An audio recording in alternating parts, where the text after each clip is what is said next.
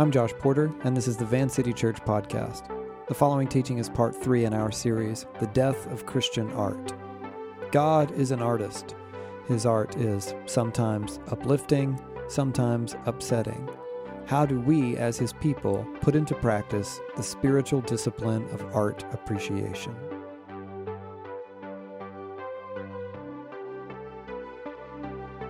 We are now week 3 in a 4-part series called The Death of Christian Art. Now, week 1, as a recap, was about the incredible, undeniable, infamous placed on art and aesthetics by God and the authors of the Bible, and then carried on throughout church history until the Protestant reformers detached from both the Catholic and Eastern Orthodox expressions of church, and among a great many changes that followed, there came a kind of de-emphasizing and in some cases an outright rejection of art and aesthetics and visuals and symbols and elaborate pageantry and liturgical practices that Protestants associated with Catholicism. So in their minds, it's all bad, it's all got to go. And we, as a church within the Protestant Christian tradition, especially in the West, especially in America, we are experiencing the ongoing effects of that history in a lot of ways, including its effects on how we perceive and understand art.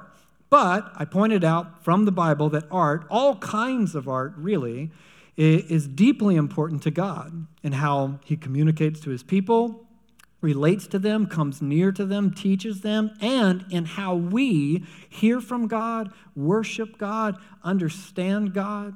In fact, things like detailed symbology and worship and elaborate rituals and tradition, even things like ornate robes and outfits, those were all God's idea. All throughout the Bible, God insists on art. But what kind of art does God create and commission and command?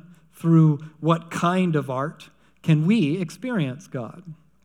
Contemporary American Protestant Christian culture would probably tell you through Christian art. And by that, one might mean art and entertainment that depicts, sings about, showcases explicitly Christian things, and always with kind of an uplifting, redemptive edge. Worship songs, TV shows like The Chosen, or movies like Fireproof, I guess. I don't know, that kind of thing. And don't get me wrong, I'm not making fun, honestly. Worship songs can be wonderful. Big believer in them. Listen to them all the time. Just played some. I haven't seen The Chosen. People love that thing. I got a guy in my D&D group that tells me he cries through every episode. Of course, those things can serve a great purpose. But what if a work of art isn't explicitly Christian the way we understand that term? What if it isn't overtly uplifting at all? And what if it's even vulgar or upsetting or obscene? Because a lot of the Bible, which is, again, the inspired, authoritative word of God, yes, but also the greatest feat of literary artistry and history, is often very upsetting. So last week, I made that case from the Bible by simply presenting certain passages from the text. And then later that week, when we met as a staff, some of the other leaders were telling me that they'd heard stories about people being disturbed or upset or offended by the teaching, particularly those passages from the Scriptures. And I don't mean to make light of that at all. That's an important thing to note. And it's one important reason that we have Van City communities and things like the practices to kind of facilitate that conversation and a space to debrief. But in that particular teaching last week, and go back and listen to the podcast, you're like, what the heck did I miss? I actually didn't really get into my thoughts about the real implications of it all, or where exactly to follow the logic and all that stuff. I mostly cited some stories and poems and parables from the Scriptures. I read a few of them. Some I only described because the actual text is more upsetting. And in some cases, there were some who were disturbed by the descriptions of the texts that were themselves more graphic. Now, this is actually fascinating to me because someone described it as something that could have been overwhelming. So I went back and looked. Less than 3 minutes were spent describing the violent depictions of history in the Scriptures. 2 minutes on the Bible's use of violent, horrific imagery in poems, parables, and visions. To warn against sin and to promise salvation. 2 minutes on strong, profane language in the Bible, 1.5 minutes on despair and hopelessness, 2 minutes on graphic depictions of erotic love. I didn't read any of those passages. I just talked about them conceptually. 2 minutes on symbolism and prophetic performance art, particularly in Ezekiel. And finally, a little under 5 minutes on the hidden numerical symbolism in Matthew's genealogy of Jesus, arguably the least offensive thing in the bunch. So all in all, it's a bit over 15 minutes of the 40-minute sermon, just reading through Bible stuff, and 10 or less of those minutes focusing on the upsetting stuff. Someone said maybe the tone was too lighthearted, not serious or sensitive enough to handle some of those topics in question, which I completely understand. But it also made me think, I would point out with respect and humility, tone is also an aesthetic decision. In this case, on my part, not God's, obviously.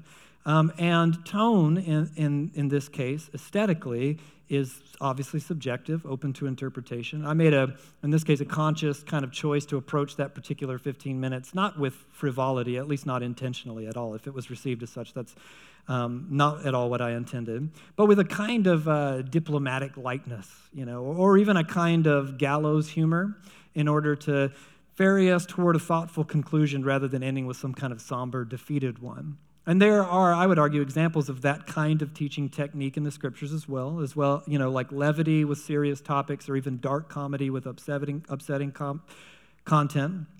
Now, of course, one might not like such an aesthetic decision. That's absolutely fine. And I didn't, believe me, mastermind this whole thing just to make some point right now.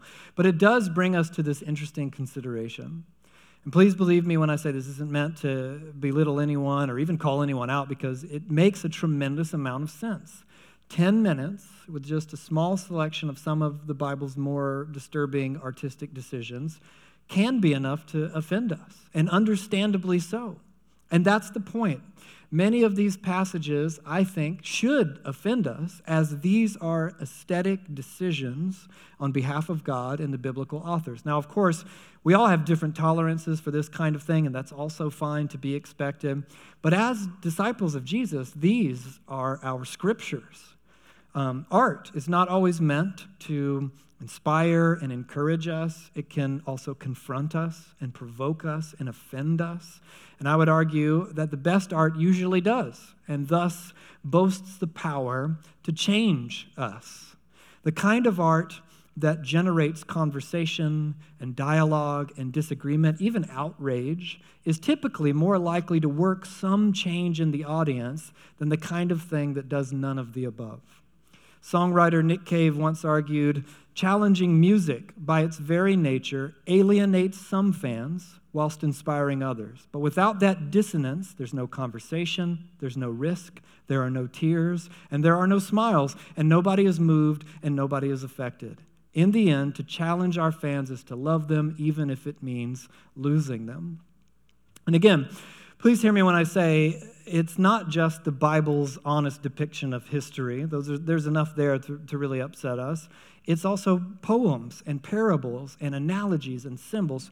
These are purely creative decisions on the part of God and the human authors of Scripture that, in many cases, don't make much practical sense at all.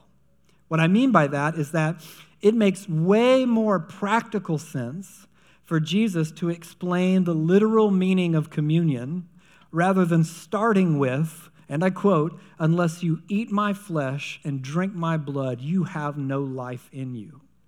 It makes way more practical sense for God to say, hey, Ezekiel, it seems like all hope is lost, but listen, I'm going to bring Israel out of exile. Instead, God gives him this terrifying vision of piles of decayed corpses that graphically lurch back to life before his very eyes. God knew then and knows now that these things will likely upset some of our sensibilities. Jesus knew that his cannibalism metaphor would alienate, in this case, most of his audience. He said so. But it's still all there. And it's still upsetting and alienating us today. Not just some among us, me included. I'm a lifelong student of the Scriptures. I find things in the Bible to be offended by all the time. And these are artistic decisions, not just practical ones. In some cases, they make no practical sense at all. Clearly, God believes there is value and importance in that kind of art. This is not, Josh's weird jump. It's not like some kind of weird theological gymnastics. It's just evident from an ordinary reading of the Scriptures because it's all there. And we have to learn to deal with that together as a family. Now, to be offended in like our unique kind of cultural moment lends one to kind of social credibility. To be offended is to have a kind of upper hand socially. The one who finds new ways to be offended or most offended wins. I'm talking about like it's not here, but social media landscape world, all that. And I'm not saying there's never any validity to offense. Of course there is. I get offended all the time. I get offended by art or by culture or people. You name it. It's a normal part of the human experience. But my point is that God knows his art will sometimes offend. In some cases he says so. And he deems it worthwhile and even necessary for his communicative purposes. We can excuse ourselves from the room, but then you won't hear what God has to say. God chooses these methods and mediums to speak to us, to reveal himself to us, to form us, and he expects us to meet him in it. Now, we can do that, and we should, because we are working to cultivate the spiritual discipline of art appreciation. That's why I began in the Scriptures, because we can't begin to wrap our minds around the incredible reality of God's artistry, that it encompasses both the beautiful and the profane, until we attempt to appreciate his artistry revealed in the Scriptures across that entire spectrum. The parts we like and the parts that make us recoil, quite frankly. And I'm not saying, unless you sit through a monologue about all the Bible's horrific prose without batting an eye, then you'll never learn anything, you'll never grow. Not at all. But it could be a kind of entry point, or maybe even a crossroads to consider ideas we've yet to consider about God as an artist and the art of the Scriptures. So we could stop up our ears and say, gross too much, I'm out, or we can remove ourselves from the conversation and from the opportunity to grow in the spiritual discipline of art appreciation. But if we do that, then we run the risk of persisting in a terrible spiritual deficit. I argue in this new book that I wrote that to dishonor art is to dishonor God. I believe that, quite frankly. Or we can take a deep breath, and we can admit the challenge, and we can take a step forward together as a community, talking and discussing, debate, dialogue, all of that together. So, if you're still with me, I want to spend these last 2 Sundays in the series talking about how we put this into practice and the great benefit that it can have for our spiritual formation. Now, as we go, if this kind of shakes loose some questions in you, 2 things to remember. Again, I wrote a whole book on it. I spent years working on this thing. It wasn't in a vacuum. I had other pastors and friends read it and give feedback before it was published. It was my thesis project in seminary. It was overseen by a couple professors.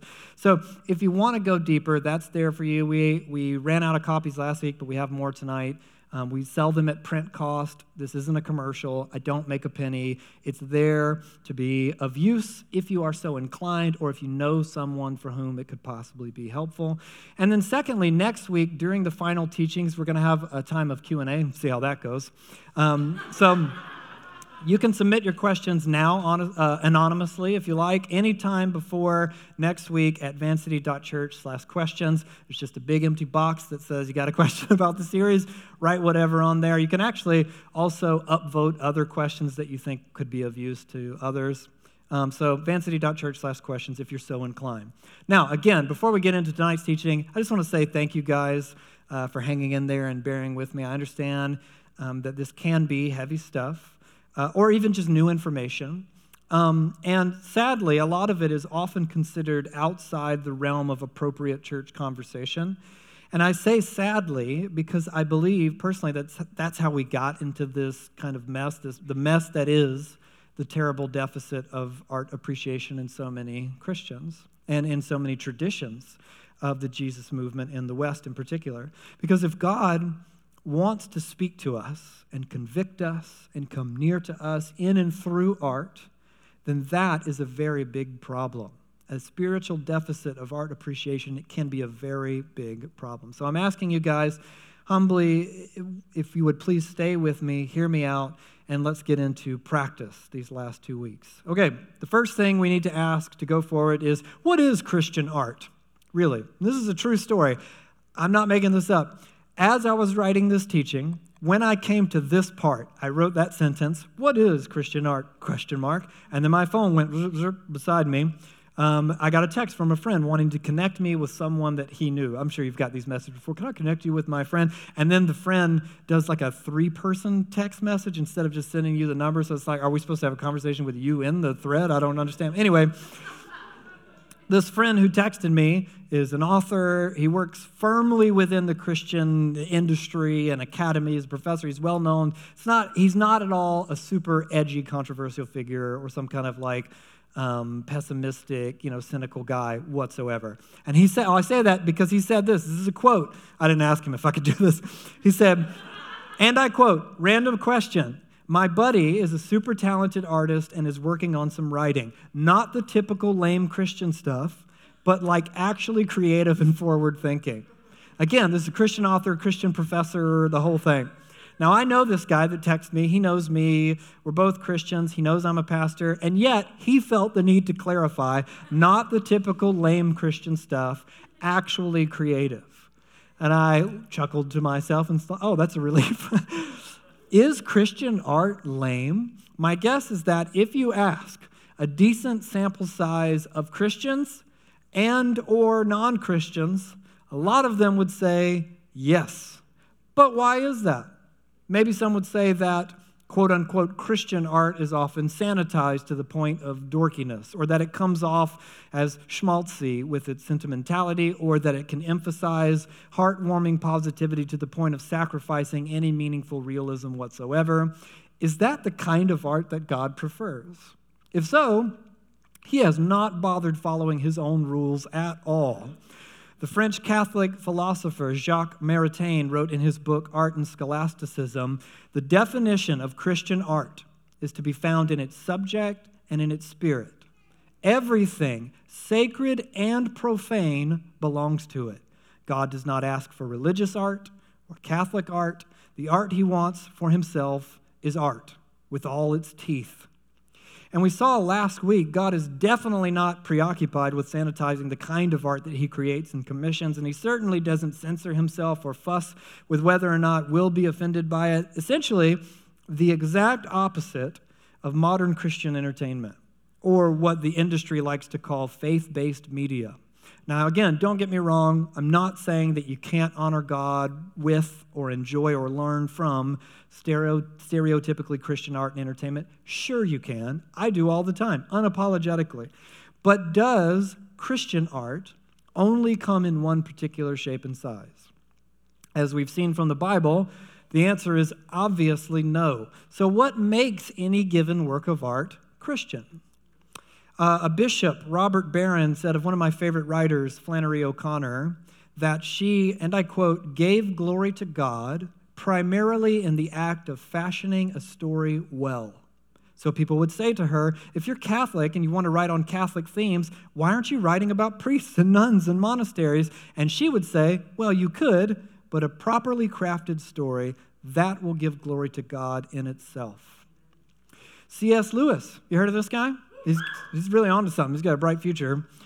He argued, and again, I quote, the rules for writing a good passion play, that's a story about Jesus, or a good devotional lyric, in other words, a worship song, the rules are simply the rules for writing tragedy or lyric in general, meaning Christian art doesn't have specifically unique Christian rules. So thus, I would argue, in the technical sense, there's really no such thing as Christian art. God made art up as a concept, as a reality. Anything that belongs to that term only exists because God is the first and best artist, and because the Creator God made us in His image, and some of whom to become creatives ourselves, or artists. So even if you find no aesthetic value in a given work of art personally, or even if you find it ideologically misplaced, or even morally reprehensible, the fact that a human being was wired by God for creativity, even if they use it against Him, and can thus paint or write or compose or sing,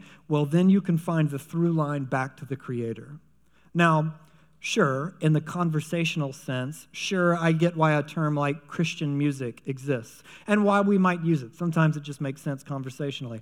But does God only speak and communicate to us through the Bible's art?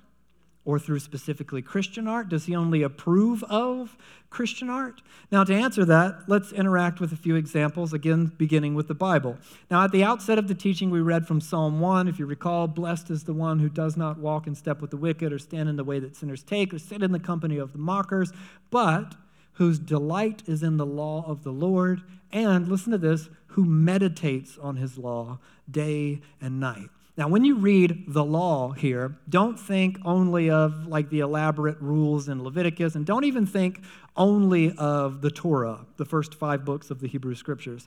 The law is the author's way of referring to the Bible itself, to the Scriptures as a whole, and the author calls them meditation literature, who meditates on it day and night, meaning it is the kind of collection of writings designed to be read and reread and pondered and discussed, the kind of writing on which one meditates for a lifetime without resolving the beautiful intricacies of its depth and complexity.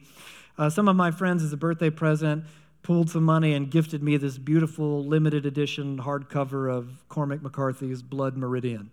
Kyle, Nelson, are you in here? You're a big fan, right? Yes, a very big fan. Just an amazing copy of this book, if you care about that. It's like kind of this beautiful binding, and it has these specially commissioned illustrations, the Rolls Royce of the reading experience. And it was imported from London. It's an amazing way, honestly, to experience what many literary figures consider to be one of the greatest novels of all time. So it took me till January to finally sit down with this nice copy of it, and I began reading it slowly at the beginning of the year, and stopping to sort of reread certain passages, and I take out a notebook and copy certain quotes and chat, like entire paragraphs in a notebook as I go, and I stop to really savor these illustrations. Meanwhile, as I'm reading this thing this way, just in January, my wife Abby read 5 novels and a memoir, just grinding through books, like, done, give me another one, done. She was mad at me over the weekend. You didn't bring me a book home. I got nothing to read. What am I supposed to do? Now, you can read the Bible both ways.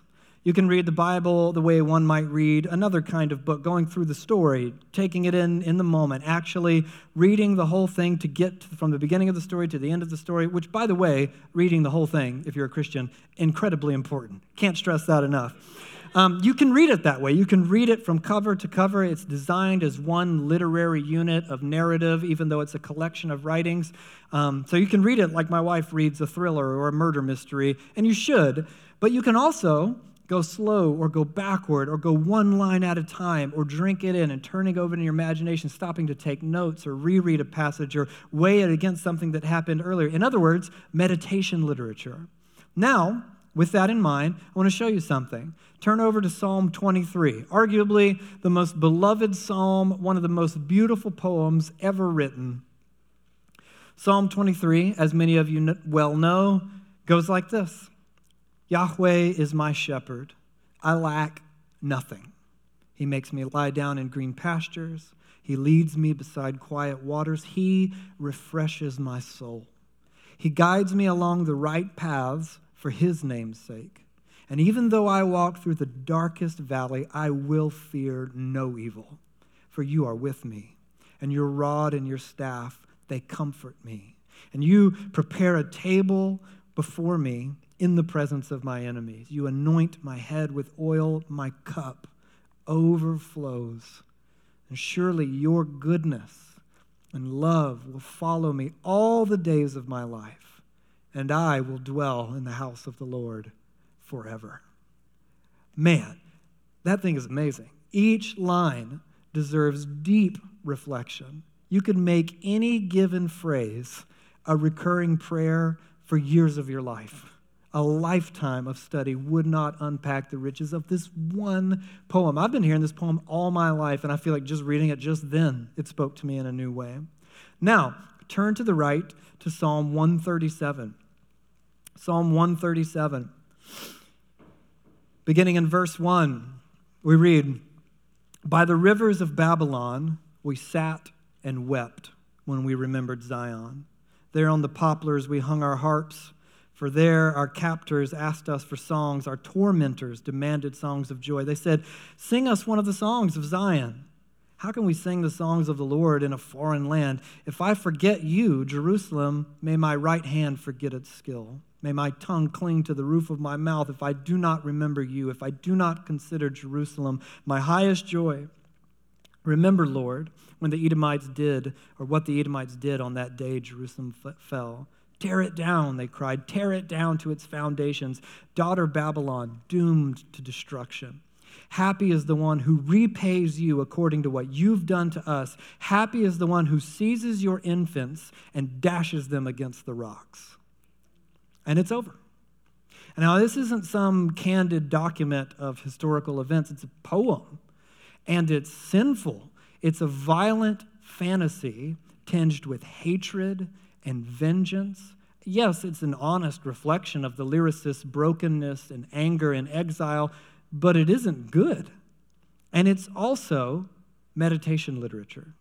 It doesn't teach us the same way Psalm 23 does, which kind of wears its goodness and virtue on its sleeve and continues to speak in all kinds of new, beautiful, redemptive ways. This one teaches us in the context of the whole story about the human condition, about evil, and about the circular nature of violence. But the author doesn't just write all that down. There's no footnote that says, by the way, this sounds rough, but here's what it means. These are things we learn upon study. Yeah, of course, you can get a commentary and learn a lot about why that's in there, but you also learn upon deep reflection, reading that horrible poem again and again and again, by reading it the way it was designed to be read as meditation literature. But watch this, it gets weirder. Here's a poem with both things. Turn just a page or two to the right to Psalm 139. Psalm 139, for the director of music of David, verse 1, you've searched me, Lord, and you know me. You know when I sit and when I rise. You perceive my thoughts from afar. You discern my going out, my lying down. You are familiar with all my ways. Before a word is on my tongue, you, Lord, know it completely. You hem me in behind and before, and you lay your hand upon me.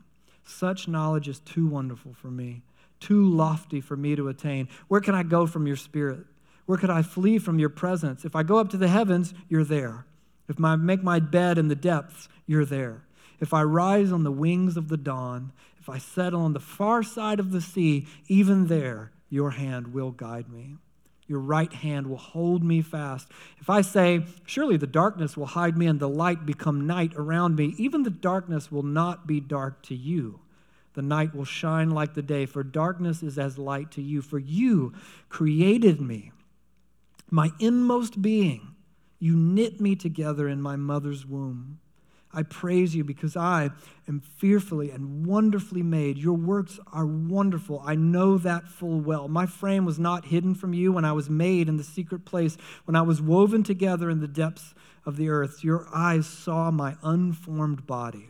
All the days ordained for me were written in your book before one of them came to be. How precious to me are your thoughts, God. How vast is the sum of them. If I were to count them, they would outnumber the grains of sand. And when I awake, I am still with you. Incredible, so beautiful. And then keep reading. There's an abrupt change. Verse 19. If only you, God, would slay the wicked. Away from me, you who are bloodthirsty. They speak of you with evil intent. Your adversaries misuse your name. Do I not hate those who hate you, Lord, and abhor those who are in rebellion against you? I have nothing but hatred for them. I count them my enemies. Search me, God, and know my heart. Test me and know my anxious thoughts. See if there's any offensive way in me, and lead me in the way everlasting. I can find a couple of offensive things in the author right here from the poem. What a mess. Does Jesus teach his disciples to love or to hate their enemies? Love, to love them. And yet, here is a worship song about hating enemies, about wanting them dead. And what's even more complicated, it comes abruptly after gorgeous stanzas of intimate affection for and vulnerability before God. It's almost like human beings are a mess, a mixed bag, both capable of true worship and the darkness of heart that breeds violence. But God, who's the co-author, didn't edit the poem. He could have at least cut out that last line in Psalm 137 about the infants, because we know for sure that that expresses an idea that God finds absolutely abhorrent. But God doesn't censor it. There it is. And we are meant to read it and actually reread it and reflect on it and learn from it, to be spiritually formed by it. So, are you saying that one can be spiritually formed by art that depicts evil or hatred or even shocking, despicable violence? Not just Josh's weird opinion. This is the text. This is the scriptures. And it's not just the art in the Bible that's important and potentially formative for disciples of Jesus. We learn from the scriptures and we take our understanding of what art is and what it's meant to do, and we apply it to the world of art and entertainment beyond the scriptures. So look at this. Here is a painting by Frank Dixie. It's called The Two Crowns. It depicts a medieval prince. He's returning triumphant from battle. He's got a sword at his hip and a spear over his shoulder. He's bejeweled crown on his head. And he's leading soldiers as women celebrate his arrival into the city. But then, as he enters, his gaze is caught by the crucified Jesus, who also wears a crown and who is also raised victorious, a king, but not in military triumph, but in dying for his enemies. And the prince's face seems struck and troubled. It is a striking, haunting scene with a meaning that you could argue is kind of thinly veiled, I'm assuming by design. We can infer from this work a profound spiritual message, but also one that's pretty strikingly Christian. Jesus is in the painting, so that's a dead giveaway, and it has been interpreted to depict what I've described it to depict by a great many interpreters for more than 100 years now. So what if a given piece isn't as forthcomingly Christian in the stereotypical sense? I actually asked at the beginning of the series each of our staff to choose a piece to recommend as supplemental examples of how one practices the spiritual discipline of art appreciation. Their choices, if you want to know, have been right there on the website on the teaching series page. Levi, who was up here, right here, singing worship just a few minutes ago, he selected this. It's a painting called AA72 by Polish painter Gisław Baginski. And Levi wrote of this piece, and I quote, "This haunting painting by Polish surrealist Gisław Baginski helps me to meditate on the way I carry the light of Jesus in a dark world.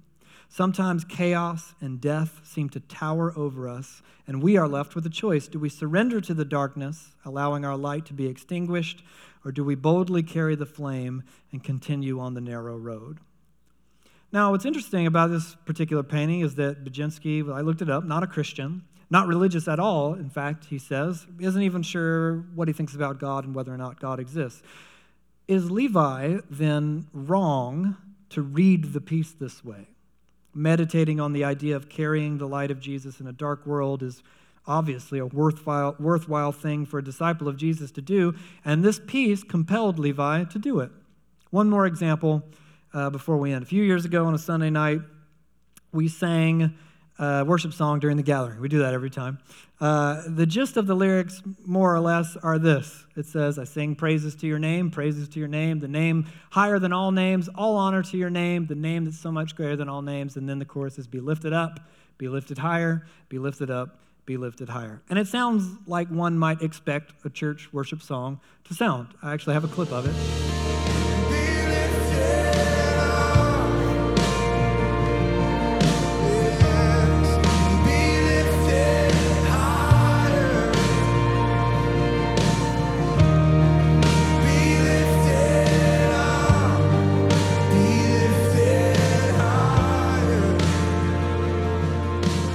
There it is, gentle, melodic, major chords, harmonies. Sounds nice, actually. And I was singing. This is not to dunk on this song at all. I was right in the front, worshiping, not knocking this song at all. Later that same night, I got in my car to drive home in the rain and the dark, and I honestly wasn't like feeling brooding or anything like that. I wasn't even emotional or reflective per se, but I put on a record that I think was just the last record I was listening to on my way to church. A record I've listened to dozens of times, and suddenly this strong song really struck me. Again, really short lyrics are laying of hands, speaking in tongues, all invading properties, insipid entering entities. I command you to leave this body. The casting of Cain, the expelling of seed, disinfecting our meat with the gnashing of teeth. I command you outside under my feet, the laying of hands and the speaking of tongues, all invading properties, excising all of you out of me. I command you to leave this body. Now, this doesn't sound like one might expect a worship song to sound. There's a clip of this as well.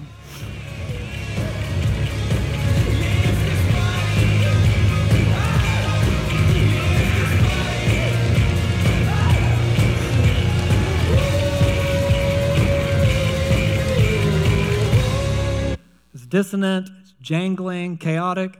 Burrs, you like that? Abby hates this band more than any other band. It's a song that's not intended for worship. It's actually written and sung by an atheist and a nihilist in a style deliberately off-putting, to say the least, and it uses biblical images satirically. But what do I care? These images mean something to me, so I take them seriously. And my heart, as I'm listening to this song, and it was loud in my car, because what other way do you listen to music in your car? My heart started to speed up, and my jaw got tight, and I felt as if God was speaking to me through this song about my own sin and brokenness, and I was suddenly worshiping in my car. That refrain, I command you to leave this body. And I was moved, spiritually affected, much more by the song satirizing biblical imagery and written by an atheist than I was by the song written by Christians and intended for worship. And it works the other way, too. In his wonderful new dialogue-driven memoir, Faith, Hope, and Carnage, which I highly recommend if you're interested in this kind of thing, Nick Cave reveals to his journalist friend that the song his friend had interpreted as a quintessential love song, had it played at his wedding and everything, it was actually about something else entirely. I wanted to read this part to you guys. The journalist asks Nick Cave, a song like Breathless, for instance, seems to me to exalt the luminous beauty of the everyday. Is that not a wondrous subject in and of itself? And Nick Cave says, yes, but Breathless is in fact an explicitly religious song. It is a love song to Jesus. The journalist says, no. It's one of the songs we played at our wedding. I never took it for a God song. Nick Cave says, well, that's what's known as Jesus smuggling, and it worked. So, should Nick Cave have been clearer? Is it wrong to hear that song as a love song? Or did he make some kind of mistake by not having it written in such a way that it could easily be interpreted by anyone as a song about Jesus? I'm sorry to do this to you guys, but I'm actually going to read you one thing from my book because it was too painful to try to rewrite. Here it is. I argue art is complicated in that it can depict something that is not lovely or admirable to communicate something that is. Art can represent something that is not lovely nor admirable with intentions that are not lovely nor admirable, and yet evoke in its audience a reaction that is. Next week, I'm going to suggest some specific practices and pieces for beginners and seasoned art enthusiasts alike, and we'll attempt to answer questions if you guys send those in. But tonight, consider this. The key, I would argue, is relatively simple, and it is to invite God into your experience of art. Now, of course, God is always with you whether you invite him in or not, but what I mean by that is a kind of conscious awareness of God's presence as we experience and interpret and process art and entertainment. I think about Jesus when I hear songs. Like I said, story in my car, I can't help it. I prayed during movies, the bright, shiny ones and the grimy, upsetting ones. And by that, I don't mean that I suddenly stop and bow and close my eyes. I'd miss the movie. I just mean that I'm dialoguing with God in my heart and my mind as I am attempting to do in all of life, just as I think of Jesus and pray through psalms and parables and scriptures and up here talking to you guys or during worship. Now, I know some of you need no convincing of the value of art and entertainment, but I would ask, are you learning to receive all of it in the presence of God, interpreted through the lens of your discipleship and applied to the life of your Christianity? I'm not saying, suck the social enthusiasm out of a friend gathering by ordering everyone to get serious after a night at the movies and insist everyone get out their Bibles for a debrief. I'm saying allow the natural enthusiasm that many of you already have to discuss movies or argue about novels or share new music. Allow that to exist alongside and braid it into your prayerful processing of all of it. As with all of life, that is the goal as a disciple of Jesus, to be with Jesus, including when you receive, understand, interpret art and entertainment. I remember, I thought of this particular story as well, coming home one evening in 2019 after having been to the movies to see a film called Honey Boy, written by Shia LaBeouf. And I'd been alone in the theater. That's how you know it's going to be good. It's a blessing from God. And then I came home, and my wife Abby asked me, how was it? And then I talked to her about all the stuff you talk about with movies, about screenwriting and acting and the funny parts or the score, the cinematography, all that stuff. But then I told her that, there's a long stretch where I'm crying in the theater, feeling the conviction of the Holy Spirit over my life as a father. It's all part of the spiritual discipline of art appreciation. So maybe you don't need any convincing to make room for art and entertainment in the first place, but are you bringing all of it under the lordship of Jesus? Because when you do, in my experience, you might be surprised to find that God speaks to you through art that maybe doesn't fit the stereotypically Christian bill, but you also might find, as I have, that there are times when the Spirit says, hey, this isn't wise for you. More on that next week. Our experience of art should be worked out exercising active discernment. It's basic common sense, but that's faulty. So also inviting the conviction of the Holy Spirit, that's crucial, but we're also not so great at receiving that sometimes. So finally, within the accountability of community, with other disciples of Jesus who know us and will call us up to faithful obedience. Because art is so complex and so subjective, that process will likely look different for each of us. But there are others of you in the room that don't count themselves as cinephiles or readers of the great American novel. And I'm not picking on you or suggesting you're somehow inferior in any way. You're not. But ask yourself this: what would it look like to push yourself toward art in order to experience it in God's presence? Whatever kind seems most accessible to your personality or season of life or your tastes. What would it be like to drive down to the Portland Art Museum with your community, or join a friend at the movies, or ask for a book recommendation with the express purpose of meeting God in the experience and asking Him to speak through it and to enrich your capacity to know Him, the great artist, through art? The spiritual discipline of art appreciation is, like all of the spiritual disciplines, a means to an end, and the end is God. To honor art is to honor God, the one who made it up. So let's pray and ask God's Spirit to empower us to do so.